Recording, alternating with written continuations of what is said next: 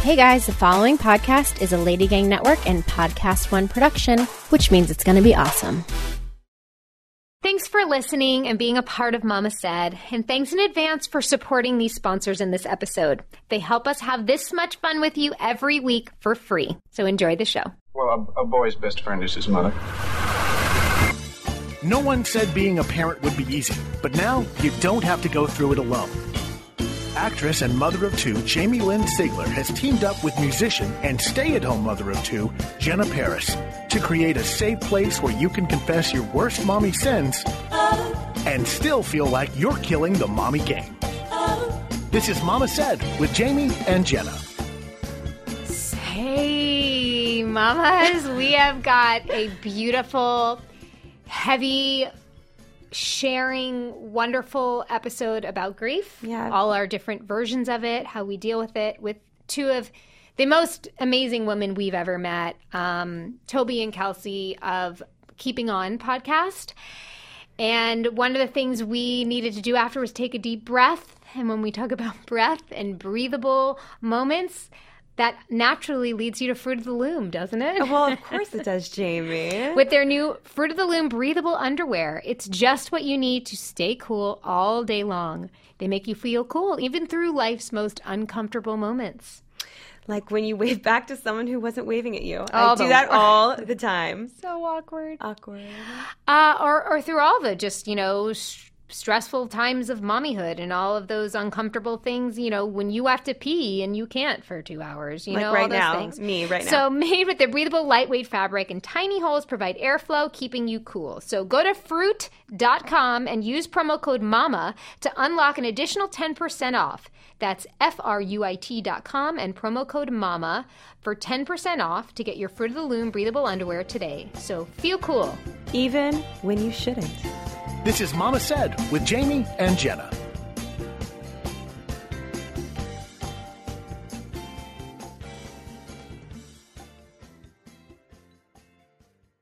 Hello. I feel like I always want to say good morning, but I just never know when people are listening to this. So good day. Good evening. Good day, mate. Good day, mate. Welcome to Mama Said. Hi, Jenna. How are you? I'm good, Jamie. How are you? I've recovered. As Okay. you know, Yeah. you A lot saw of shit me. going on. You saw me earlier this week. Yeah. Maybe I should just get right into my win fails. Do it. Because yeah. my beginning of my week was pretty bad. I don't even know why you didn't feel good. Like, Yeah. so you tell me. Okay, so let's do it. Mommy win fails. Mommy win! Mommy fail. My win this week, I don't know if any of you saw, but I was I'm using quotes because I hate saying this shit about myself, but I was a celeb contestant on a $100,000 pyramid, which my little secret obsession / talent is I'm a fucking gamer. And I won 2 people $50,000. But what's funny is when I was rewatching it with my husband, one of the clues happened to be all stuff about babies. Oh my gosh. And so he's trying to give me these clues. And my first thing I said was Baba. Because that's what my son calls a bottle. Yeah. And the thing was milk. And he's like, a bottle, they drink it at night. I'm like, a Baba. A Baba. Oh my like God, an that's idiot. so funny.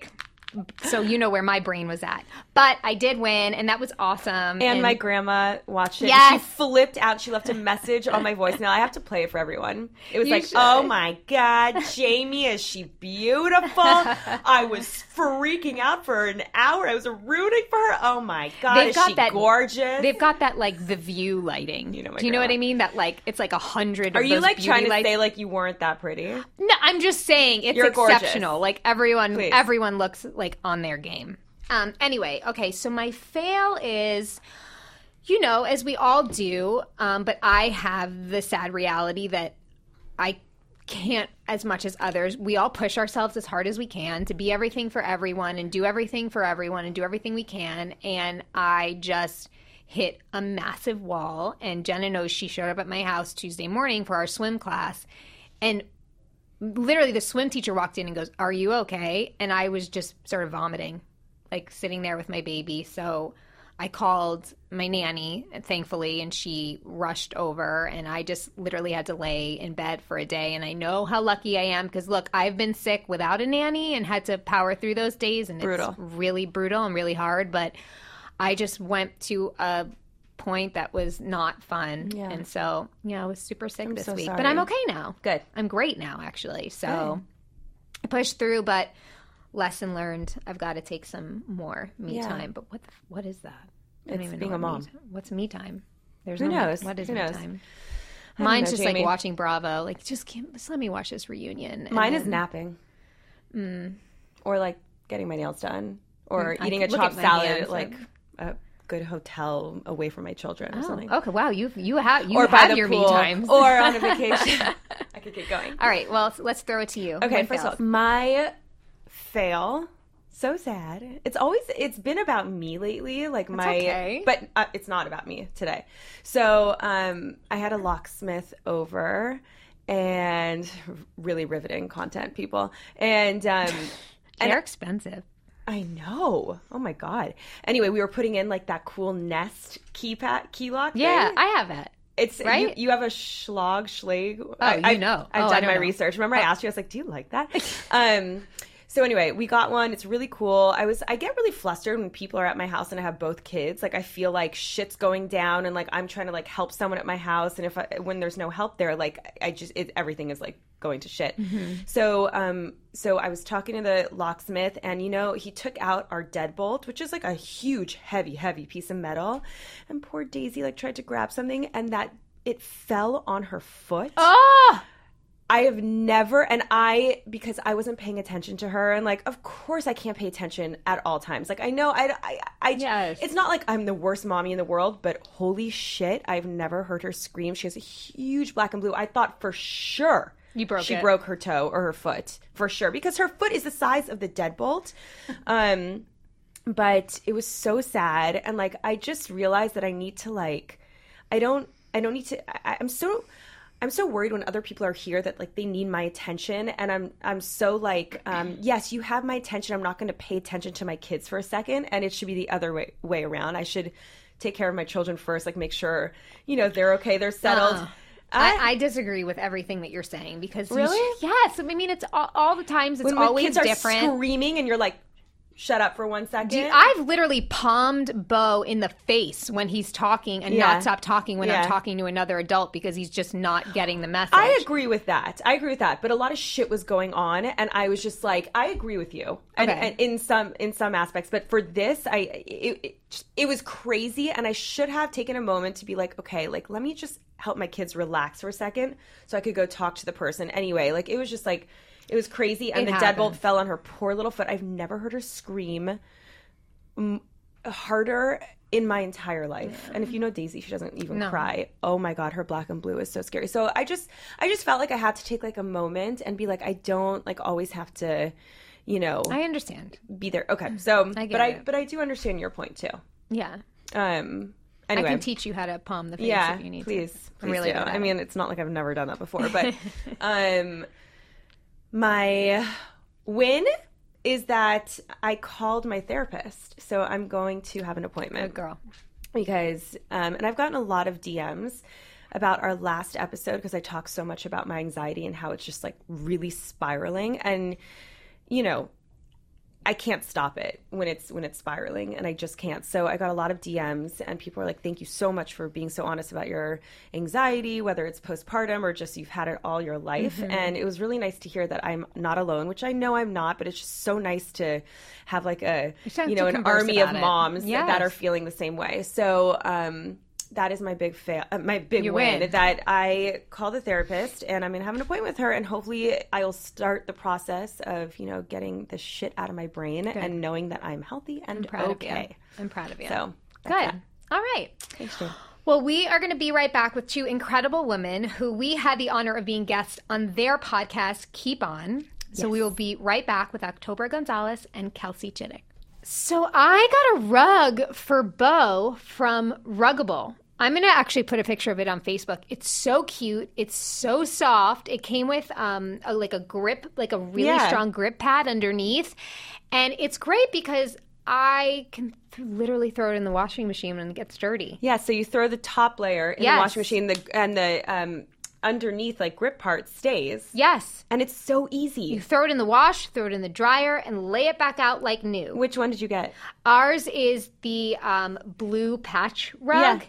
And we got 5x7, but you can come as large as 8x10. I got an 8x10 for the playroom. Yeah, it's amazing. I love it. Okay. Well, that's ruggable with 2 Gs. It has a patented 2-piece system with the high-quality, soft, low-pile rug that clings to a non-slip, easily removable pad. Yep. All ruggable rugs are resistant to spills and stains, so you can pour coffee, wine, juice, just about anything without any stress, and they are all non-toxic, which was a huge thing for me. Yeah, making them completely safe for kids and pets. Yep. So go to myruggable.com/mama. That's myruggable, 2 Gs, .com/mama, and get 15% off your order, and free shipping will be automatically applied to your purchase. But that offer is only applied if you go to myruggable.com/mama. Ruggable, washable, livable, and lovable. Okay, we are back. Our guests today are total badasses. They're incredible women who Jenna and I got to meet when we were guests on their podcast, Keep On. Please, everybody, go listen to it. October Gonzalez, she's a mom of 4. Kelsey Chittick's a mom of 2. And are the hosts of Keep On, a show about navigating life's greatest challenges with lots of humor and a whole new level of honesty, which you know Jenna and I are here for. Yes. Please welcome Toby and Kelsey. Hi, guys. Hi again. Hi. Hi So again. nice to see you. Yes. We're so excited to be here. Nice to be here in your Finally. home. Yes. You always know it's great guests when we sit down and we immediately just have to put our headphones on because we just need to save everything We're like, for the pod because it's such good content. Stop. Right. Yeah. Yes. So I was so touched, and I know Jenna feels the same, about your incredible different stories of your lives and your journeys and the strength that you both have of what you guys have been through. And look, everybody it's all relative. We've all been through different types of shit, but I think especially when you become a mom and are having to deal with these types of things, as a human being, I mean, it brings it to a whole other level. So today's topic is about grief. How to pull out or pull through and deal with it on a daily basis. And so before we get deep into this conversation, I would love for you to give our listeners a little bit of background about how Keep On came to be, and then we'll go and dive right into it. Dive right in, Kelsey. Into the fun grief. Don't you love that? By the way, it's odd to say, but this kind of is like our favorite topic. Yeah, because I think our perspective on it now is so different than what I deemed before I hit grief. Mm-hmm. So up until about a year ago, Kelsey was living, literally in the behind the white picket fence, and was always riddled with anxiety about when her bad time was coming, when the ball was going to drop. Really? Yeah. 100%. I was like, life is so good. I mean, I have everything I want. I married my college sweetheart. I have a boy and a girl. We have a white picket fence. The gate's broken. But other than that, like everything, my husband played football and then we transitioned. And I was just like, I can't help it, but I'm just lucky, you know? Yeah. But also nervous as hell. But riddled with anxiety about everything in life. Like everything stressed me out. I was worried about the kids all the time. Jenna, we've talked about this. But I just had no faith that I had some inner strength. Like I was like, if anything bad happens, like somebody would get a fever, one of my friends' kids, and I'd be like, I don't do fevers. Yeah. Like I don't do anything but perfect. Like I didn't feel like I had the bandwidth for life. You didn't think you were equipped to handle anything? No, like if this happens, I'll just die. When your kids got sick, did you get really nervous? Or Very nervous. Okay. I mean, I'm the type Your of... daughter just told me, by the way, sorry to interrupt. No, she was literally like, when I was little and I just didn't want to have a sleepover anymore anywhere, I could just call my mom in the middle of the night and she'd come get me. I'm like, 100%. that's a problem. That's a mommy win. not shit. okay. I called my mom in the middle of the night all the time. Psychotic. We called it a sleep under, and that's because I wasn't drinking, so at any time I could go pick them up. Sorry for all you winos here that would be wasted and wouldn't be able to go drive. hate that I'm a better mom. Happens to be the truth. Maybe we need to start a company of like an Uber for kids of like trusted like preschool teachers or whatever that need some extra cash that can like go pick up their kids or on call. Right. Yes. No, but seriously, what are you supposed to do when your kid really wants to go home and it's like their first time sleeping over? I mean, that's why we're friends. You say, I'm sorry. You decided to have a sleepover. First of all, my phone wouldn't be on. So that's just it's never going to happen. Don't get us started at midnight and I'm asleep. No chance. Well, when we get into get a hold of me? When we get into your fail, we'll tell them how lenient this woman is. Yeah. But we want to hear the other side of the story. I'm here all day for Toby's shitty mom stories. All day. It's unbelievable. And she does it with ease. And the problem is her kids are great. That's the thing. That's the thing that's bothering me. That really bothers you. I totally I'm getting annoyed because I have this paradigm where if you act like her, you have bad kids. Right. So I don't know how this is going to work out. There might be a secret to the sauce. Rude. But anyway, I feel like you always.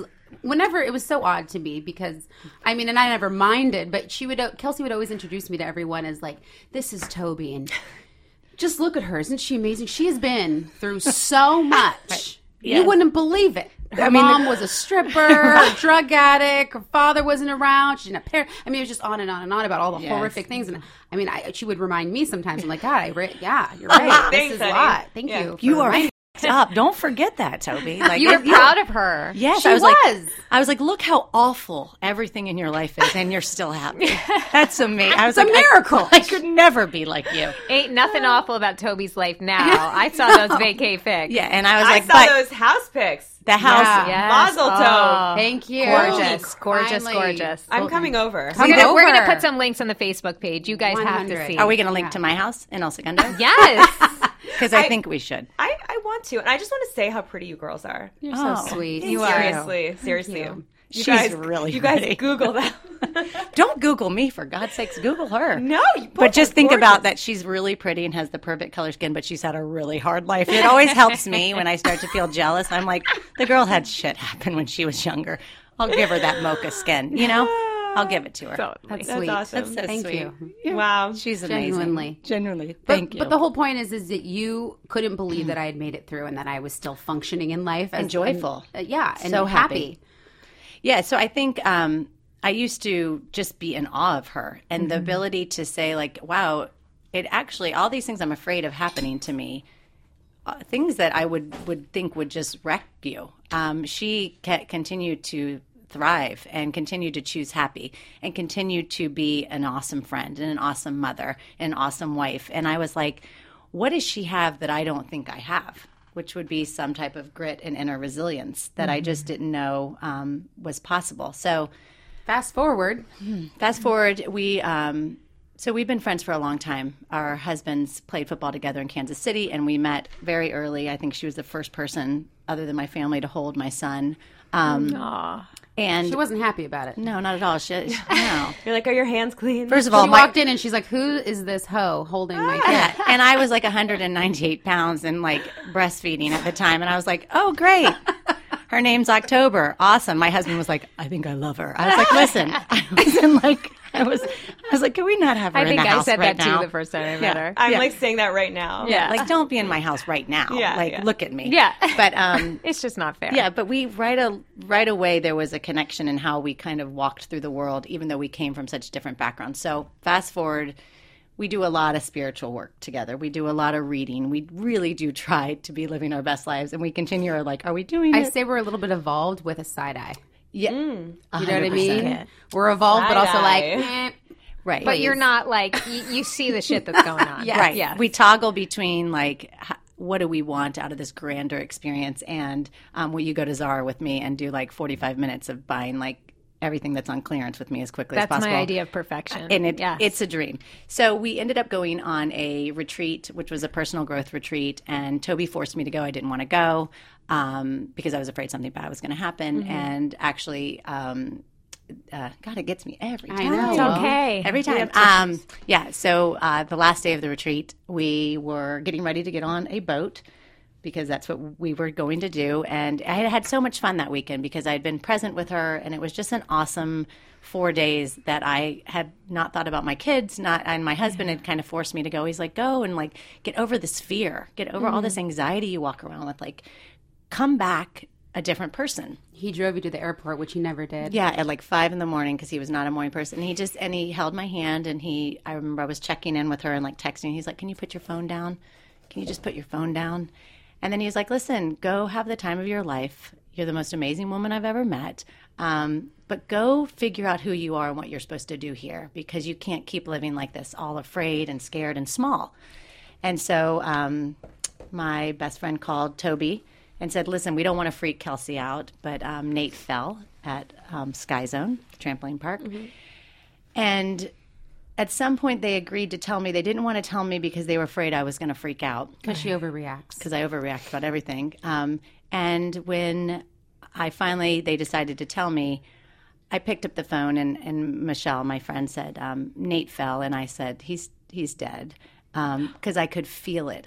I had been waiting for this. Yeah. And we didn't know because he was at the hospital, and we got in the car, and we packed me up in like 5 minutes. And as we were driving down this bumpy road in Jamaica, my cell phone rang, and it was the doctor in the ER, and he just said, "I'm so sorry, but your husband didn't make it. We tried everything, and I'm so sorry. He's gone." And I remember I kept being like, "Is he dead?" And he's like, "He didn't make it." And I'm like, "Is my husband dead?" And he's like, "Yes, your husband's dead." And so I turned to Toby, and she said, she's in the cab with me, and she goes, "How's he doing? What is it?" And I said, "He's dead.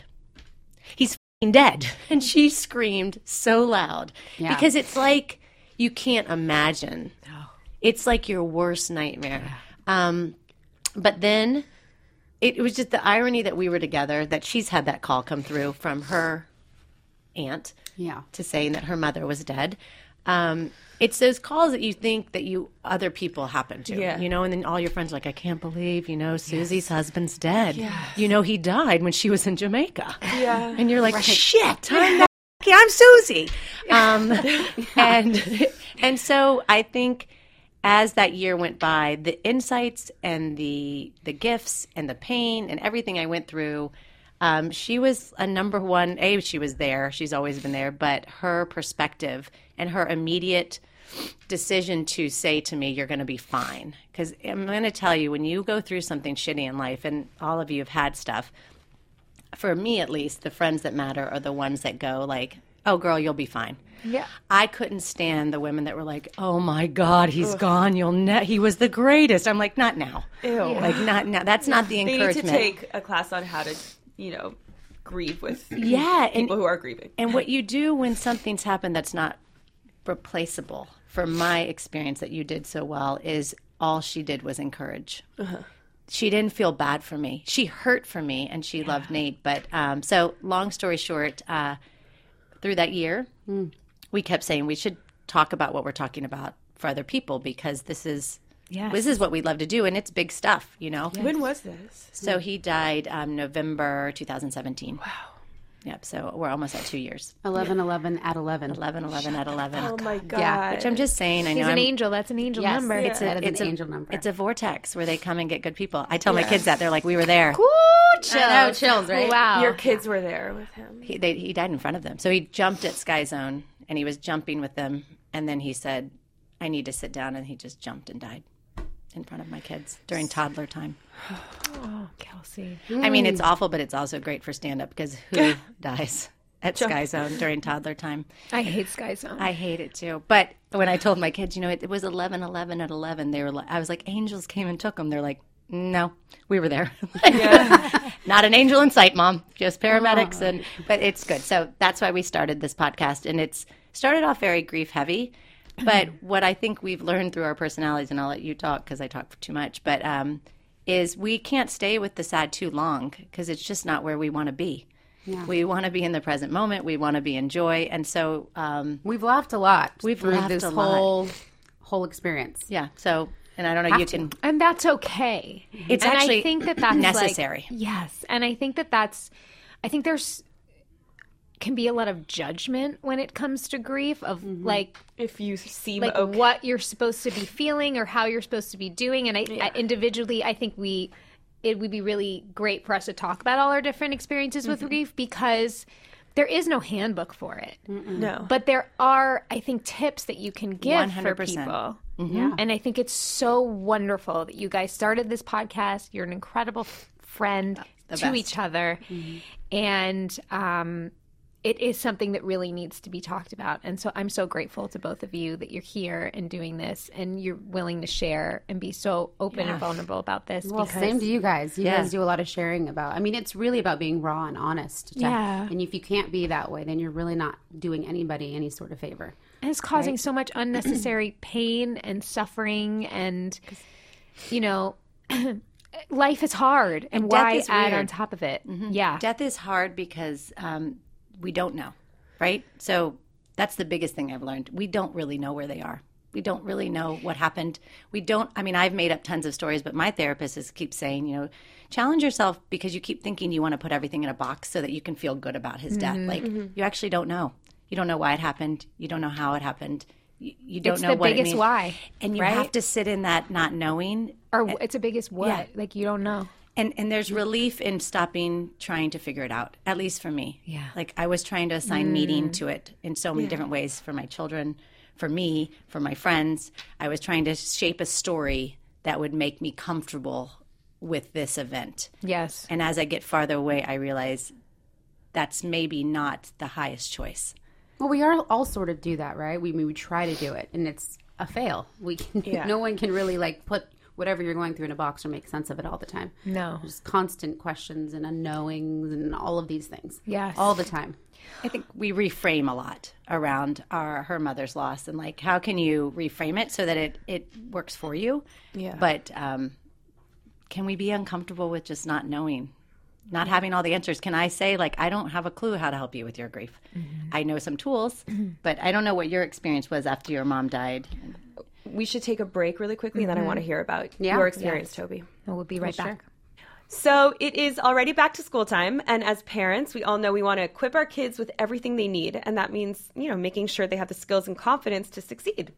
And we recommend giving them the Mathnasium Advantage. Mathnasium is the authority on math education for grades 2 through 12, with over 1,000 franchise locations worldwide. Mathnasium's expert instructors teach each kid individually, face-to-face, using customized learning plans to help students thrive in the classroom and in everything they do. And the best part is Mathnasium works around your busy schedule, so there's no appointment needed. So make this your kid's best school year yet. Schedule a risk-free assessment with Mathnasium today. We have a special URL and phone number just for our listeners. So go to mathnasium.com/mama today or call 877-834-MATH. That's mathnasium.com/mama or call 877-834-MATH. And now back to Mama Said with Jamie and Jenna. Okay, we're back. All right, we're going to throw it to you, Toby, now to maybe just talk about your own personal experience with grief, and then also, too, as Kelsey's friend, you know, to maybe elaborate more on what that was like, because I think this is not just for people that are necessarily grieving for their own loss, but also, too, there are big questions of how to be there for someone because, you know, you want to be the best you can be, but you feel like you don't know what to say or do, and it sounds like you do a really good job at it. Oh, well, the best. Actually. Thank you. That's so nice of you to say. I mean, I didn't know that at the time, but I'm so happy that I could be that for you. I mean, for me, my grief, my hardest time was started when I was really young. I had to grow up fast. You know, my parents were both kind of like in the rock star space of Hollywood and partying really hard, and my mom got caught up with drugs when I was really young, and I spent most of my childhood kind of just being the adult and taking care of everyone in my life. That's probably why I'm so lazy now. Because I'm just tired. You've done your time, girl. That's a good point. I'm just so tired of taking care of everyone and doing everything that now in my adulthood I'm like, oh, nah, I don't really want to do anything. Right. Why are you so unmotivated, Toby? I'm like, tired. I've raised 3 kids. You know what I mean? So no. I mean, look, I went through a lot when I was a kid and had to grow up fast, like I said. My mom overdosed. I mean, my sisters and I'm kind of, you know, making a long story short, but my sisters and I kind of grew up in with different family members, different people, shipped off to Florida, just kind of bounced around all the time. I never knew really what was going to go on at any point in time. It was just always questions. And then when I was 15 and living with an aunt, she overdosed and passed away. So, your mom, my mother, yes. So I knew, and Tony, my husband, has always asked me. He's like, "What did that feel like? Were you so sad? Were you devastated? You weren't living with your mom at the time. How was your relationship?" And truthfully, without any guilt, I was very sad and I cried my heart out. But I was really relieved. Wow, really relieved. At such a young age to feel relief. Yeah. When your mother passes away it's brilliant, actually. Yeah. I just knew at that particular time for my sisters and I that wherever we were, whatever we were doing, good or bad, what it meant is that life was actually going to stand still for a minute, that there was going to be some sort of consistency or stability. So that to me was everything. And I just kind of took a deep breath and went and lived my best life in high school. I was living with a really affluent aunt, and I was like, this is heaven. I'm not going to screw this up. I'm going to be a good kid. I'm going to get good grades. I'm going to be the best, person to live with ever. I just had to, I had this, this idea of like being the perfect roommate to my aunt because I didn't want to screw it up. Yeah. That's kind of how I lived most of my childhood. So ironically enough, my grandmother, when my grandfather was away at war, got pregnant. They were married really young, so my grandfather was gone right away. And she got pregnant and gave up my aunt for adoption, who ended up finding her later and then adopting me. Come on, people. It's a movie. Come on, Your people. whole life is a That's beautiful some good movie. stuff there. Oh my God. Come on, Toby. You know some people in Hollywood. Fast forward, and I have adopted my niece. So it's like this pay it forward thing that's happened throughout. Just life, take a minute. Which is interesting. Take a minute. Hold I on. know. You adopted your niece. Mm-hmm. Wow. Yeah. So her sister's daughter. Okay. So my sister, when my mom passed, went into the foster care system, and we know how screwed up that whole system is, and that's a whole other podcast. But she was just not equipped in how to handle life and how to live a normal, productive life. Yes. And when she got out of the foster care system, which they basically boot you at 18 and say, sink or swim. You're on your own, yeah. You're on your own. And she got caught up with the wrong people. She had 5 kids. She moved in with Tony and I at a certain point and got sober and she's on and off drugs. And this is her 5th baby. And she tried to take her home. And, she assumed that this was going to be the baby that saved her and that she could, get sober for and all of that. And, of course, it didn't work out. And we got a couple phone calls. And I was actually there the day she called. I think the baby was 3 months old. 3 months, yeah. And she called, and we were over there, and she said, "Can you come get her for a couple of days? We don't have any food, and there's no electricity." And when you guys got her, I think I came over the next day, and her head was just flat. From being laying down all the time. Yeah, she wasn't picked up. And she actually didn't make a sound. So babies cry because they're hungry or they want their diapers changed or that sort of thing. And she just laid there. And I'm telling you, when she started crying, when she finally knew she was safe, she screamed. And you guys, she hasn't stopped. She screamed for so long, for so many days. Like all that pain and neglect and all of that was just like, just poured out of her. How old is she now? She's 4. Oh my God. Yeah. That's your 4-year-old. And they never, after that day, she never went back.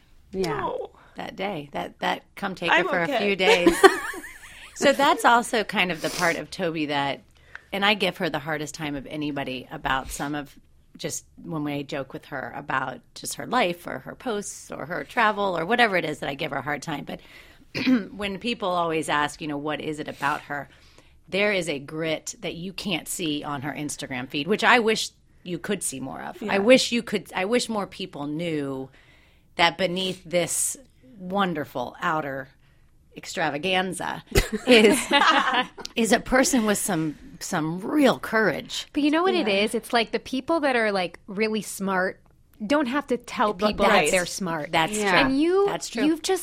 You don't owe anybody anything. None of us do, by the way. Yeah. But I can imagine that when you have been through all of the things that you've been through, it's almost like you can just enjoy your life and put it out there, because who gives a shit? Yeah. Actually, again, that's a good point. That's how I feel. That's like a really good point. Thank you for putting that into words. That's who you are, though. And like, but that's like the goal. I mean, like, we all wish we could be that way. Yeah. And I just started seeing a therapist, a Sufi therapist, actually. Amazing. And her thing with me is like, I'm trying to like break down beliefs. And one of my beliefs growing up was like that in order to earn something, you have to suffer. Yep. And like, I really need to break that down and break that belief and let go of it. But like, you know that that's not true. Yeah. I don't know how I know that. It's unfortunate that you did have to suffer a great deal. But I don't know. Your goals, girl. Yeah, I'm like I'm totally speechless. I'm so taken back by both of you. Yeah, same. Just listening. Same. I could listen to you all day. That's why you have a podcast, girl, ladies. Yeah. Well, I mean, look, fast forward, and obviously all the things that I went through, and then watching Kelsey go through, the traumatic pain and loss of losing her husband out of nowhere. Brought back a lot of shit for me, to be honest. Yeah. I mean, when she says I screamed, I honestly don't even remember it. Like the shock of losing my friend, her husband, my husband's best friend. It hit me in a way that like I was not expecting. And what I mean by that is that I could make sense of all of the things, like of my mother's death, of my sister's, experience and all of these things, but I could not make sense of Nate's passing, and it pissed me off. You know how people say everything happens for a reason? I hate that saying. Do you guys? I can't stand when someone says it to me, because I lost my dad, and we'll get into our different stories, but I was 10, and for me, like, there's still no reason for him to be gone at all. And it's one thing that I'm careful to say when someone loses someone, and maybe it's just me, but like I don't think that's the moment to say it. I think it's like when like later you didn't get a part you auditioned for, or like other shit but like do you know how many people say that? I read stuff but you know what? I feel that way about my brother, which I'll get into. And I actually, it's funny you say that, because my kids and I have this battle. So from the time Nate was exceptional, just exceptional as a human, like a special dude. And I'm sure everybody feels that way about the people that leave, because I do think on some level I don't. Right, that's right. But I mean, I remember thinking, and I don't. That's okay. Yeah. This is not to get into more stuff, because this is another podcast. But Nate did have CTE, which is the football concussions. Oh, okay. So he had stage 2 to 3. So what our future looked like with him, we didn't know. And he died of a heart failure from like his left ventricle, just he was too big for too long. But from my perspective, I always tell the kids, like, we got to have this amazing man for 42 years. And if you watch my son's speech at his memorial, you'll be like, your kids are good. Yeah. He did a lot of work in the short period of time with those 9 and 12-year-old kids. And I tell the kids, we may have been blessed, because Dad, we don't know what it would have left with the CTE, because they don't know yet, but it's not good. Yeah. It's ALS. So it did happen for a reason. So on some level, I would tell the kids, guys, and I was so clear. I was like, 11, 11, 11, the vortex, the angels, the singing. He was meant to do this. He wouldn't have left you if it wasn't meant to be. And that is the belief that makes me feel okay. I will tell you, my children are like, please stop telling us he died for a reason, because our dad is gone and we don't have a dad. Yeah. And you may get another husband but our dad is dead. Yeah. And so you keep trying to sum it up to be okay. And we just want you to know we're okay with it, but it is not okay. Right. And that's been a big learning for me for when you're helping children through grief. That was going to be my next exactly question. How I think. How did you work through that with them? Did you let them take the lead? If I would say my greatest mommy win of my life, it will be the courage to walk your children through grief in an honest, beautiful way. And I think if there's anything I feel confident talking about, it would be that I rarely think you I'm need to write a book stuff. on that shit, because you've just exceeded that whole. I hope so, and I hope space. I hope I did it with just grace. Did you do it instinctually? So actually, on the plane ride, flying from Jamaica, this is good. Yeah, back to to LA. And just so you know, they didn't leave me. This is always a big question. Everyone's like, your friends put you on a plane by yourself after your husband died? They're like, those two pretty friends of yours just left you to go on a boat while you flew. No, there was one seat on one plane from Jamaica back to the United States. So I was in full shock, shaking. I mean, literally, like the way you don't think. I mean, I'm throwing up in the bag, and no one's talking to me because you don't know if it's just like a white upper class woman that needs a Xanax. It's like, I hate flying. Did you guys tell anyone, like the pilot or anything? Oh, I was a maniac in that airport. Yeah. Everybody knew. My friend needs to get on this plane. It was pulling out. They pulled the plane back and they opened the door. The plane. I went. I'm going to call you. I'm going to do everything I can to get close to you, Toby. I want you all the time. She had that phone, and she was getting flights, and she was like, she got up to the thing, and she's like, she needs to fly home. They're like, does she have a ticket? She's like, no, that has nothing to do with it. She needs to get home. Like, I'm like, stop that plane. Yeah, and she pulled the plane She has back. to go home and tell her kids that that their dad's dead. You need to stop. Because they didn't know. Turn it around. Oh, man. Yeah. So I made my best friends keeping them, so we find out Nate's dead. And she said, well, what do I tell the kids? I said, you don't tell them anything.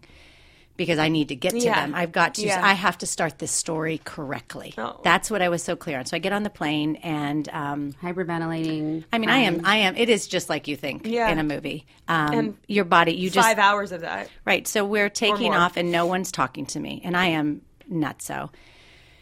And this story always. So about 20 minutes in, the seatbelt sign goes off, and I get up, and I'm sitting there, and I'm still like, and I feel this woman on my shoulder, and it's this big, beautiful African-American woman. And she must have been Jamaican because we were leaving. Yeah. And she puts her hand on my shoulder, and she says, baby girl, I don't know what you're going through or what awaits you on the other side of this plane ride, but I want you to know you are not alone. Oh, God. I know. That was me. She said, I'm praying for you. Thousands of people are praying for you. And God is with you. She said, so I want you to take some deep breaths. She puts her hand on my forehead, her hand here. She says, take some deep breaths, and I want you to decide how you're going to choose to deal with this event when you land. Oh, my God. I wish I had her when my dad died. And then she just was like, you're going to be okay. It was Oprah. Oprah was on my shoulder. I couldn't believe it. I said, Oprah, what the hell are you doing here? I knew it. I knew we were going to be friends. Yeah. So in that, when that happened, you get a seat. You get a seat. We're bringing Nate back. Hold on, we're going to do it. So by the time I landed, I was so clear on the story that I was going to tell my kids. That when I landed about midnight and I got to my friend's house and I woke them up and I sat them down and I said, do you know that your father's gone? And they said, sort of. And they said, my son said, well, I knew something was wrong because it's the first time in my life Dad didn't look me in the eyes. Oh. And I said, so your dad is dead. And I said, but this is the 3 things you need to know. A, we're going to be amazing. We are going to crush life from here on out. Number 2, I've got you. I've got you. You're going to be fine. I'm going to figure it out. You guys are going to go about being 9 and 12. And you're going to be kids, so don't worry about a thing. And number 3, there's no way in hell your dad would have left if he didn't think you were okay. And I said, that's it. And we're going to go from there, and those are going to be the pillars that we move through this. And then the biggest other thing I would say is listening to your kids. Because for a long time I tried to make it better, and about 3 months in I realized their pain was too big, me trying to hold it back. Yeah. And so we just went into it. And so for kids, they just need to be okay to talk about it when they want to talk about it and not talk about it when they don't. Yeah. And I learned from them. But we kept Nate alive and we keep Nate alive. I mean, we were in vacation and we talk about him all the time. There's a sense for my kids that, yes, their dad's gone, but it's not a secret. It's not something to be embarrassed about. It's not something that they have to shy away from. Or shove down. Mm-hmm. Yeah, no, not at all. Yeah, or compartmentalize. You're supposed to tell kids at a very early age if someone's dead, you know? Yeah, you can't like pretend. I told my kids about my dad who's dead. Like I don't want them to, think that I have this dad, but they're not sure what the deal is. Like, where is he? Like I told my son, my dad died, and it was, it's a hard conversation, and it actually is happening currently. He keeps talking about death because he's very curious. Of course. It's really, like, it gets me every time I have to, like, take a deep breath and say, okay, so, he goes, what happens when you die? Am I going to die? Like, you know, it's all these questions. But I'm glad I'm talking about it because I don't want him to, you know, be 10 or 12 one day and say, and God forbid some tragic thing happens and I never discuss death with him. I want you have to be clear. You have to be honest about it. I'm on the board of this organization called Our House Grief Support. Oh my God, Center. we did Our House a ton. Really? Yeah. And it's amazing. And, you know, they pair children up if they've lost a loved one. It could be a grandma, it could be a cousin. And they talk about it and they talk. And there's camps. Yep, my kids went. It started, it's pretty incredible. And it started pretty much like right after I lost my dad. So there wasn't really anything like that. It was a baseball player that started it from a family he knew. It's a pretty cool story. I'm going to screw it up. Our House Grief. Yeah. Jenna, why don't you just get into your... I'll get in. Yeah. I know this woman, Joanne, who started it, but maybe a baseball player started the camp. Or like he started the camp. That's what it was. Maybe Sorry. Camp Aaron. Yes, Camp Aaron, exactly. Okay, so my story, which I've talked about, I can barely talk about my dad without crying. 27 years later, and it still gets me. Good. One of my best friends is sitting here, too, and she knows I always cry about my dad. How old were you? I was 10. And it's so funny because, like, you're talking about the time that you found out that that your husband died. And I can remember so clearly, I was at my girlfriend's house. And my dad was sick for, I think, a year. But when I was 10, I thought it was like 3 years. Right. Mm-hmm. And I recently asked my mom how long he was sick. And she said it happened really fast. And I was shocked. Right. Because, you know, you have no concept of time really when you're younger. So... it's just funny the things you hear, you know, after 20 years later. So, but I was at my girlfriend's house and, you know, I was like in 6th grade and my parents just showed my friend Claire, who I haven't talked to in probably, 27 years. Her parents said, your parents are coming to pick you up. And I knew right away because he was sick. He had brain cancer. And I got in the car and I remember like getting in the car and it was totally silent. And, you just know. Yeah. And I remember saying, is Daddy dead? And it was my stepdad and my mom. And thank God for my stepdad for being, my parents were already remarried. But I just remember, like, that feeling of thinking, like, holy shit, like, this is the rest of my life now. And I was, I remember going to the funeral and I remember my uncle, shoveling that first piece of dirt. Like, this is what children remember. Like, it's like photograph flashes, I don't remember much, but I remember these clear, terrible memories of a funeral. But I also, it's sad to me. And I'm being totally honest, like, I don't have, like, I was 10, so, like, I don't have all these, like, amazing memories where I can look back and be like, but he was there for those 10 years of my life, because so many of it, I was a baby. I didn't know. And I just so wish that he was here with me now. And it's so hard. He was so me. I'm very opposite of my mother. Right. And I am my dad. He was a musician, an incredible musician, guitar player, like beyond. He should have been a famous guitar player. And I think I sing, I know I sing because of him. I know I play the violin piano because of him. He made friends with everyone. I remember, him being friends with everyone. So that stuff I take with me. I know, like, I walk around thinking that I'm my dad. And, it's so nice to think that he's gone, but like I could be him. I'm living proof that, I'm part of him. But so what is your advice it's interesting because you're this far out and it's still emotional, and I think that's all of us. Questions. I have so many questions too because I need your help because Addison lost her. Like, do you feel any closure? Do you feel any peace, or does it feel? Would you go back and wish your parents had done it differently, or your mom had helped you differently? I know that my parents were amazing because I might have PTSD from my mom being cuckoo about health stuff, but when it comes to her dealing with grief, I think she did it right. I talked about it. No one shied away. My family came and helped my older sister and I. Could I have gotten more therapy? Like, what? That is the one thing. Sure. 1,000%. I wish there was an Our House Grief Support Center. I wish, and there probably was something like that. I wish I was in therapy for years because I developed such a crazy fear of death because of it. Right. And I wish my mom went to therapy. And maybe she did, but I wish she continued it because it fucked me up and it fucked her up big time. So, like, I think therapy is so damn important.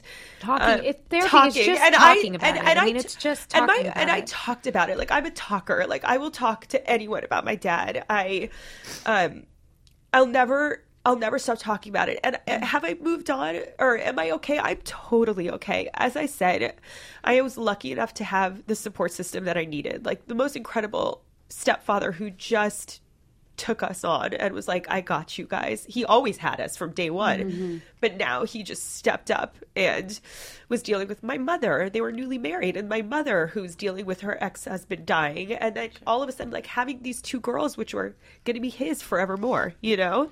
And he was our father figure. And it was hard for him, you know, to step into that role and have to reprimand us, and us saying, you're not our real dad. You know, it's a whole other podcast too. But for me, I think the best thing was just being honest about it and talking about it. I wrote letters a lot, and I have them all. They're really still sealed, and I just read one like a week ago that I saw that my mom found in a box, and it was like a long letter to my dad. And I wrote a lot of these and just sealed it up. And I must have been like 11 or 12. I had just moved to another school, and in the letter, I was like, I want to die because I miss you. And that's what I felt back then. And I can't believe I felt that. But I was like, I don't want to be here anymore because I miss you so much. I don't know how I could go on. And it's just, you know, it's so crazy to me that I felt that way. My kids felt that way. And, you know, if I was older, I probably wouldn't write something like that. But at the time, I do remember sitting on my bathroom counter and just saying to my mom, I don't want to be here anymore. Oh yeah, I think that's very. I remember being like, "How will I kill us all?" Yeah. Like, how will I take us all out in a nice kind of? And I thought maybe I'll try to drown us, like, you know. When Jack was like, "You can't hold me under," you know. But you do. There's a sense that I think that's totally appropriate to, especially as a kid, be like, "I want to go where they are." Yeah. Well, Jack was like, "I want to go see Dad." Like, this isn't going to work like here. You said, it's because it's the one thing in this experience and earth and as humans or this lifetime, like you just don't know what's in between, or you don't know what's after. And I think that while that can bog us down, it's like you said, you almost have to rephrase it and look at it as a gift, because it's just, why not? It's a great wonder. And like, make the story that works for you. Make the idea that makes you feel That's the best. secret. Yeah. I guess this may sound insensitive, but at 10 years old, I want to know, because it seems like you had this amazing relationship with your dad. Yeah. Your dad was this like amazing human being. He was just like the best father. Yeah. I mean, like you said, you have this little blip of memories, but yet the feeling of loss is like, you know, 1,000 years. Yeah. Yeah. So explain like a little bit of what that attachment is, or what that missing piece is for you. I mean, you know what it is? Like, I told you I have these like photographs. Like, I don't even have long memories with him. I just have these like literally, like, it's like a photograph. I remember him standing by my piano. I remember him in the audience at my performance. I have these little blips of memory, but I have this like insane feeling of sadness. Yeah, that's what I see. And I'm okay with it never going away. Okay. Because I'm not sad to the point where I'm depressed. I'm sad because I genuinely just miss him. And I think that I don't carry my dad's weight around with me, except for what I need to work on, like my PTSD. My PTSD, my anxiety. But I don't walk around saying, I wish he was alive. I can't believe he's dead. Oh, the funeral. Like I am okay with him being gone because I have a really amazing life now, you know? It's crazy to me that like I can feel this way 27 years later. Yeah. And I don't think anyone, like you said, Jamie, everyone handles grief differently. Like, this is how I handle it. And I think I will be this way and I will cry this much till the day I die, which hopefully is not till like 101 or something like that. But you know, it's crazy that you could have little memories and an insane amount of grief. Right. I dealt with grief much differently. I mean, but my situation is different, and I have grief around death, and I also have grief around kind of like a death of like me and like a part of me. So when Beau was about 1.5 years, Cutter and I went to New York. We had just come, every Arizona, my whole family goes there because my dad, for his business, has like 3 weeks there. And we always, no matter where we are in the country or the world, we always meet in Arizona, like the 5 of us. And now it was growing because we had all our kids and Beau was about 14, 15 months old. It's always like this isolated, wonderful time that we have every year. And after that, my parents were still in Arizona. My brother, Brian, was in Florida. And Cutter and I left the baby in LA and went to New York for a friend's wedding that I was in. And it was going to be like this great weekend, just the 2 of us. And my last text message conversation with my oldest brother, Adam, was, "Hey, Jamie, can you pick me up from the train tomorrow morning?" And I remember I didn't text him back because I was so annoyed because he always did this to everybody. It was like, you're 41 years old. Like, why do you have to? That's the whole, you know what I mean? Yeah. And I slept in that morning, obviously, because I didn't have a kid, and I woke up to 99 missed calls on my phone from my dad, my mom, and my brother's fiance. I finally called her first, and I couldn't understand what she was saying, but she said, "We're not married. You need to get to the hospital. They won't let there's no family here. There's nobody here."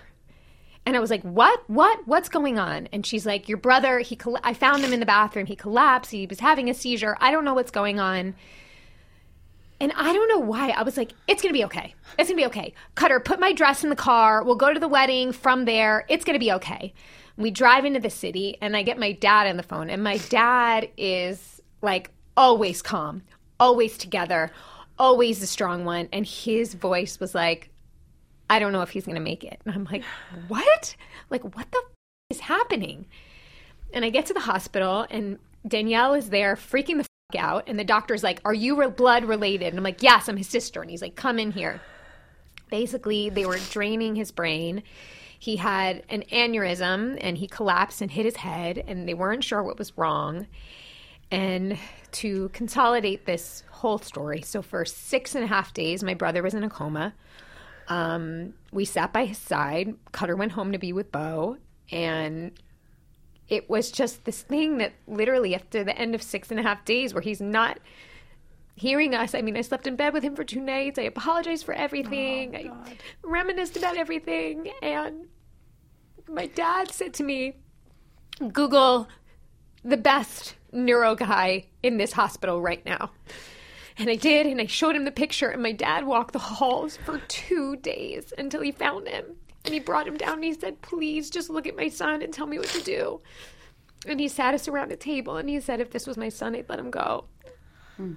And as hard as those 6.5 days were, when we took him off life support, he stayed for an hour and a half, and we each got like 20 minutes, like just alone with Adam. And I don't know why, and I'm still mad at her that she made me do it, but my mom made me like sing to him because my brother's favorite thing in the world was when I sang. And a tear came down his face. See, magic. And then when we felt the heart speeding up, like he was gonna die, we all rushed into the room. And when I tell you, when he flatlined, I heard a and he was gone.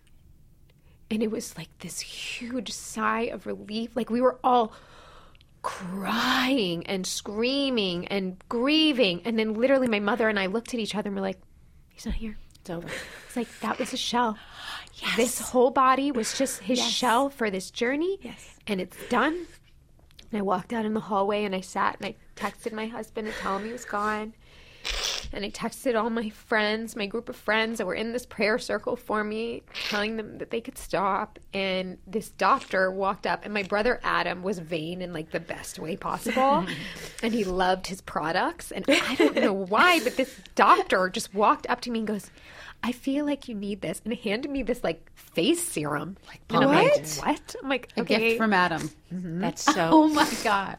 That's amazing. It's actually so cool. So cool. Because it's beautiful. What you just said was horribly beautiful. Do you hear that story? It's like. It was crazy. It was the most profound thing I will ever experience in my life. Because Birth the soul left. The soul went on. And I watched the color literally. It was like. It's not over. No. It's not over when they go. No. I do believe that's true, too. And we spoke at his funeral, and I remember it was such a celebration. There was standing room only. There were 600 people that showed up to my brother's funeral.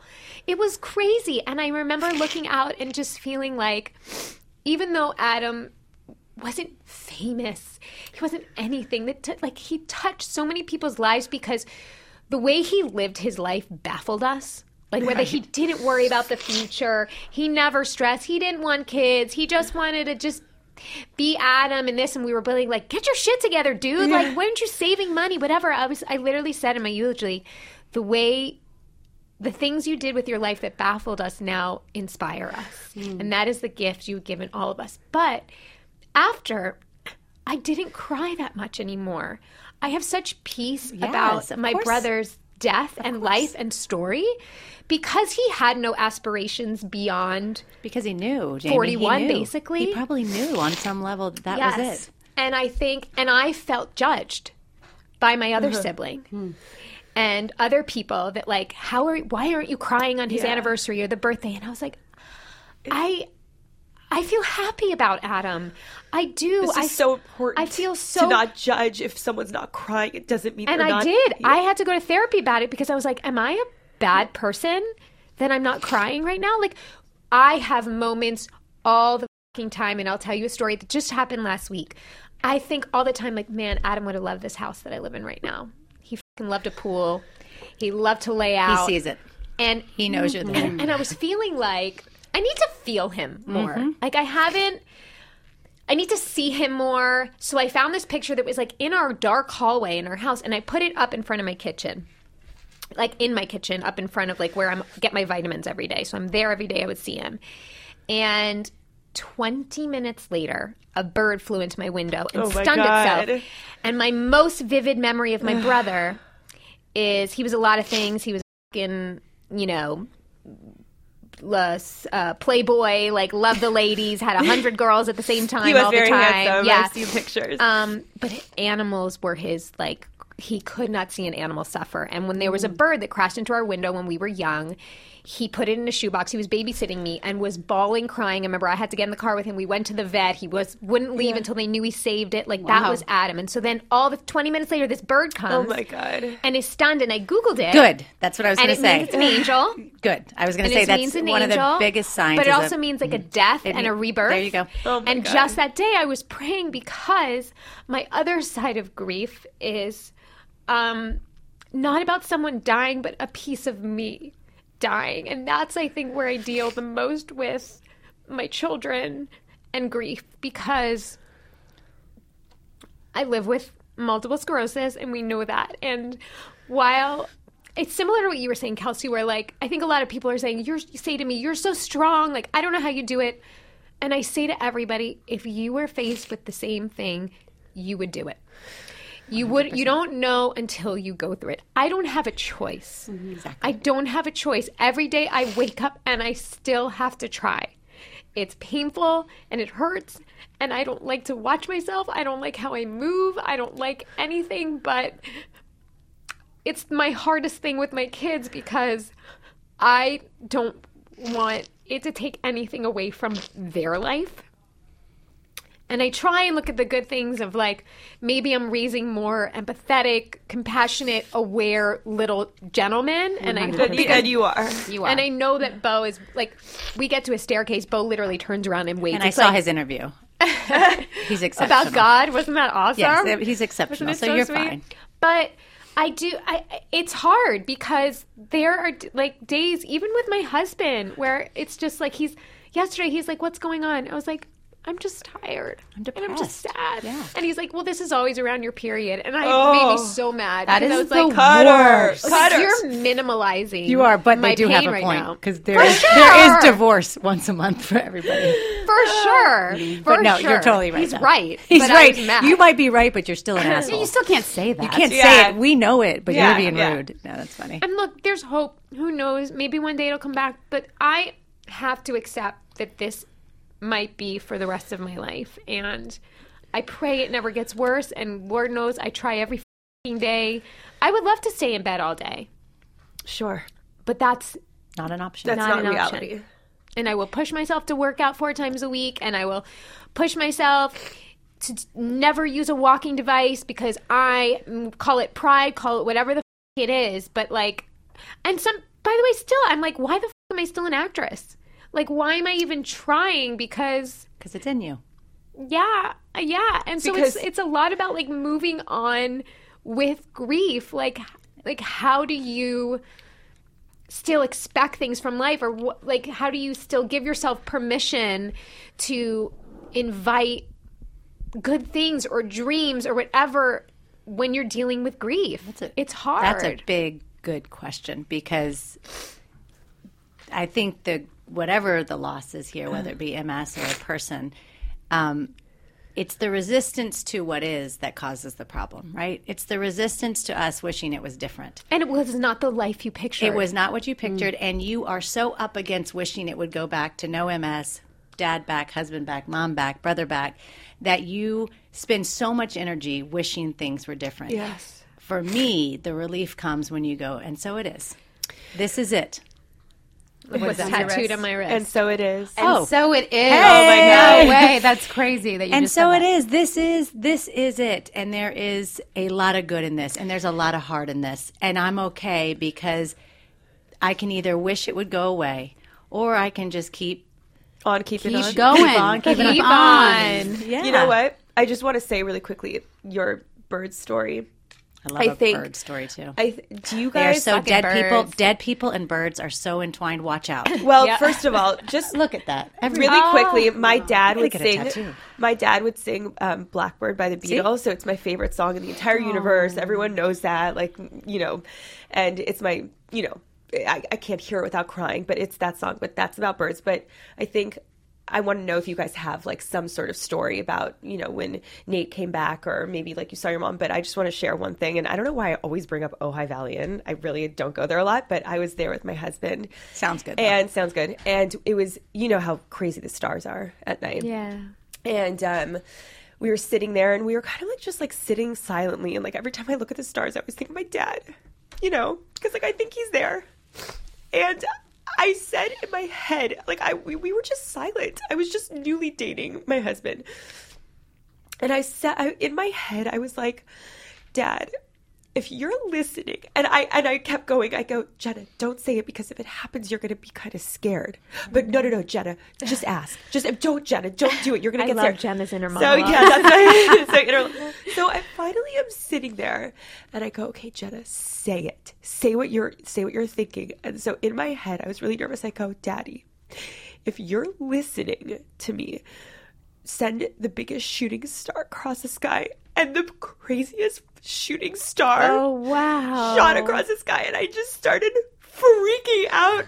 Not badly freaking out, because I couldn't believe it. And I'm sorry. I don't give a shit whatever anyone says. That was not a coincidence. It took me 10 minutes to muster up the courage to ask myself silently for my dad to send a sign to me. Mm-hmm.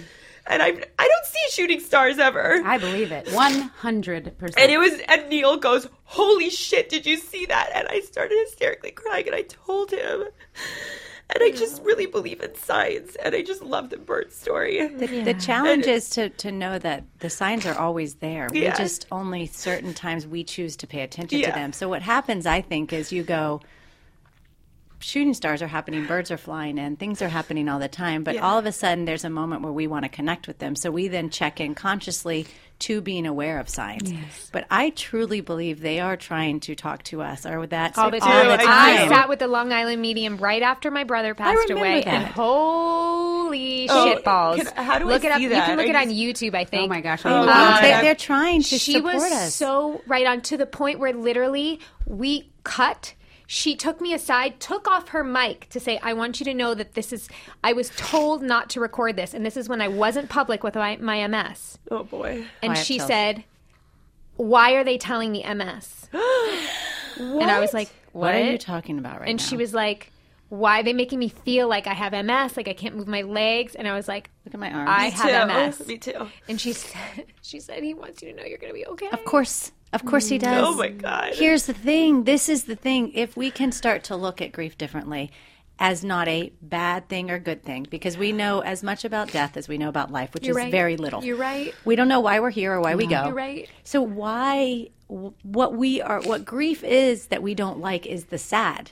It's the tears. It's the pain. But it's not bad. It makes me MS isn't bad, except that you don't like what it makes you feel like sometimes. But it's also given me a whole. But we don't know what your story ends up. We don't know why you have it. We don't know what you asked for. What before I you do came know down. for a fact is that you are an inspiration. Holy shit! Have done all the things you've done, and you've accomplished all the things you've accomplished, and you continue to accomplish. You continue to shine. You continue may not look the way you want it to look, but you are doing all the things you ever aspired to do. You're influencing people. You're an example for people. You're bettering the planet because of your attitude and your perseverance. Yes, and that, to me, is better than any movie or any sort of, big role. Right. The role you're playing is the most important and the biggest role you're ever going to have.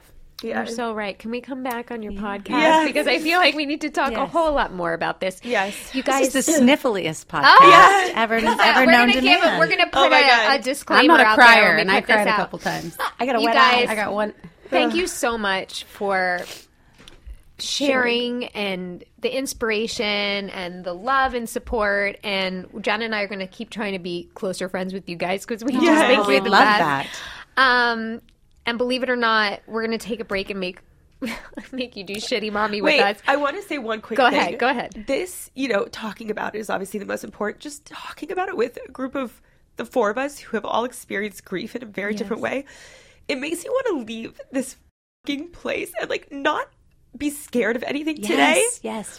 I'm getting so sick of, waiting for the next death. I've wanted to say something to you for this entire podcast. And I know I sound so crazy. No, I'm going to sound so amazing. Take us to break, Toby. I'm going to take you to break. And what I need you to know is that your father doesn't want you to be sad anymore. Yeah. That's the gift. I know. He does not want you to be sad anymore. He wants you to remember him and cherish him and miss him. But you're his baby. He doesn't want you to be sad. He doesn't want to see you cry anymore. Yeah. And the words that you say, I'll be sad till the day I die, just know our words are powerful. Yes. So you can also choose to say, today I heal. And today, because if you say you'll be sad till the day dies, you will.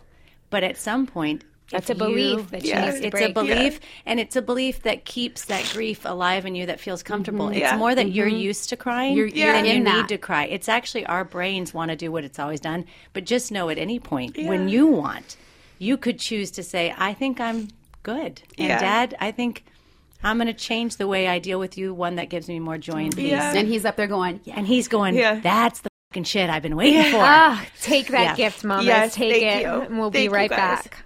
This episode is brought to you by Progressive. Saving money on your car insurance is easy with Progressive. It's an average savings of $699 a year for customers who switch and save.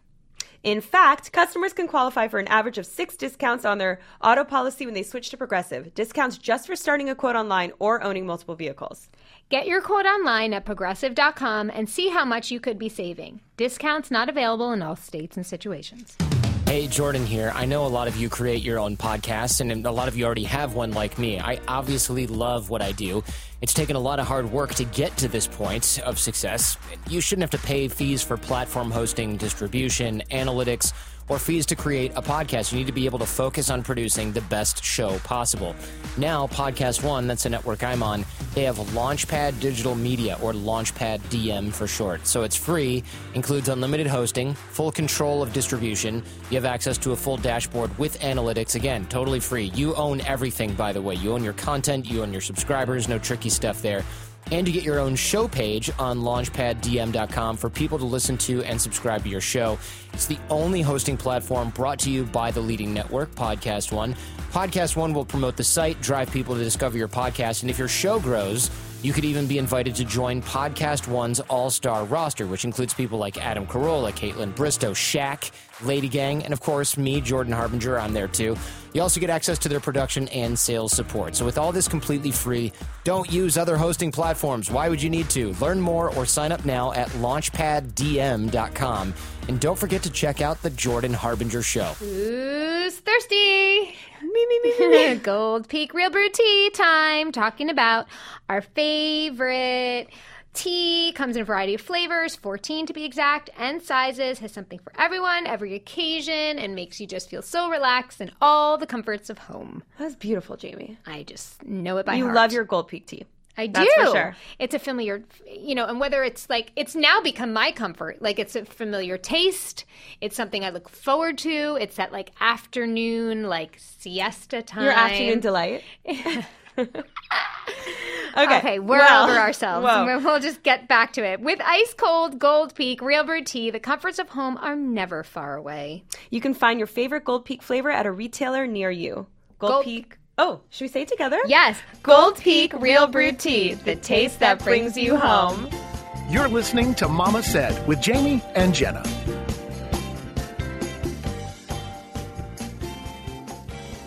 All right, we hope you've all recovered. We barely have. We are back with some Shitty Mommy. Shitty Mommy! I'm going to share actually one of my friend's stories first that she just told me and gave me permission, but I won't say her name. It's more a shitty wifey story. Oh, thank God. So she was just at that, that Saturday. It wasn't even a Sunday yet, just that mommy fucking burnout. Like, I'm done with my kids. I can't be around them anymore. And even my husband is not even relief. It's like more. It's like another kid. And she owns a clothing store. And he walked in being like, hey, what are we doing now? And she was like, oh, babe, they called me from the store. Yeah. The woman that was working there got really sick. I need to go in. Yes. And he was like, oh, okay. And she said, she's like, I went shopping. Yes. I got my nails done. Yeah, girl. I called my friend to meet me for like a happy hour drink. And I made it home just before bedtime. She checked in at the store? Checked in at the store. No, didn't even go. Oh, and came home to the kids right before bedtime. But I was like, good for that's her. not, because she was like, that's so shitty of me. And I was like, it's actually brilliant. Do I need to open a clothing store so I have somewhere to go? It's brilliant, but if our husbands did that to us, we'd be like, you bastard. Not this, so I didn't say his name. Exactly. So funny. She has permission. Good for her. She has permission. So tell us, guys, some shitty mommy, shitty wifey, whatever it is, shitty story. Well, Kelsey's sort of involved in my shitty mommy story, but oddly enough, I never feel shitty. This is why I fucking hate you. You don't have to. You don't have to. My kids have a good life, so they do. 100. No, I've learned that's the most, and I don't feel that shitty either sometimes. I don't, and people might look at me like, that's fucked up. Wait, I actually don't feel that shitty either. No, a lot. No, and even if they're thinking that, they're just jealous. Right. They wish they could. I judge the shit out of her, if I'm being honest. I tell her when she's a shitty mom, she goes, let me see if that rings true. No. All right, wait, tell us the story. So my shitty mommy story is Kelsey and I just recently went to Europe together with our kids. And I say together, but I was already in Europe, and my friends, Kelsey, on a yacht, here, and my friend Michelle, I basically made them fly my kids over from the U.S. to Europe. Let me correct. You made it to a real long flight with your kids. I'm like, so my kids are there, and they kind of want to come out earlier than expected. So why don't you go ahead and get on a flight with them? Oh my God, for 20 hours. Whatever. Your kids must think you're the best mom. Yeah. I mean, you freaked out a little bit because we were leaving on Thursday and they told us Wednesday night. Yeah, that night. And I was actually why irritated. I'm not a good friend is because her other best friend, Michelle, was like, this will be great. And I was like, who's kidding who? I am not talking to those two children. I am only talking to mine. I don't have the bandwidth for it. First of all, her kids were exceptional. And you find out that actually your kids do so much better with other people. Yeah, it was fine, but sure. I was in awe because then they stayed for 4 days with us until they got there. It was a lot to put on my friends, but I was like, you were in Europe with her kids for 4 days? Before you got to the place you were in? Ladies, I was watching her on Instagram while I was feeding her children. Oh, shit. We were in the same country. She was on a boat and I was on a bouncy in the ocean playing tag. No. And by the way, no guilt. This is what I love about her, though. Actually, in all honesty, it was some great times. It was really fun with her kids, and it was fun when they got there. And it's just her courage to. And the truth is, like, there's nothing wrong with it. I love that you ask, and I love that you're okay with it. And it's so good for the kids. And I mean, I was like, I'm not going to talk to them. Asking Kelsey. She didn't ask me though. By the way, I know what Kelsey's gifts are, and it's not like taking care of other people's kids. No, but I can do it really well. When you know they're safe with her. Yeah. By the way. She's terrified to leave her kids with me.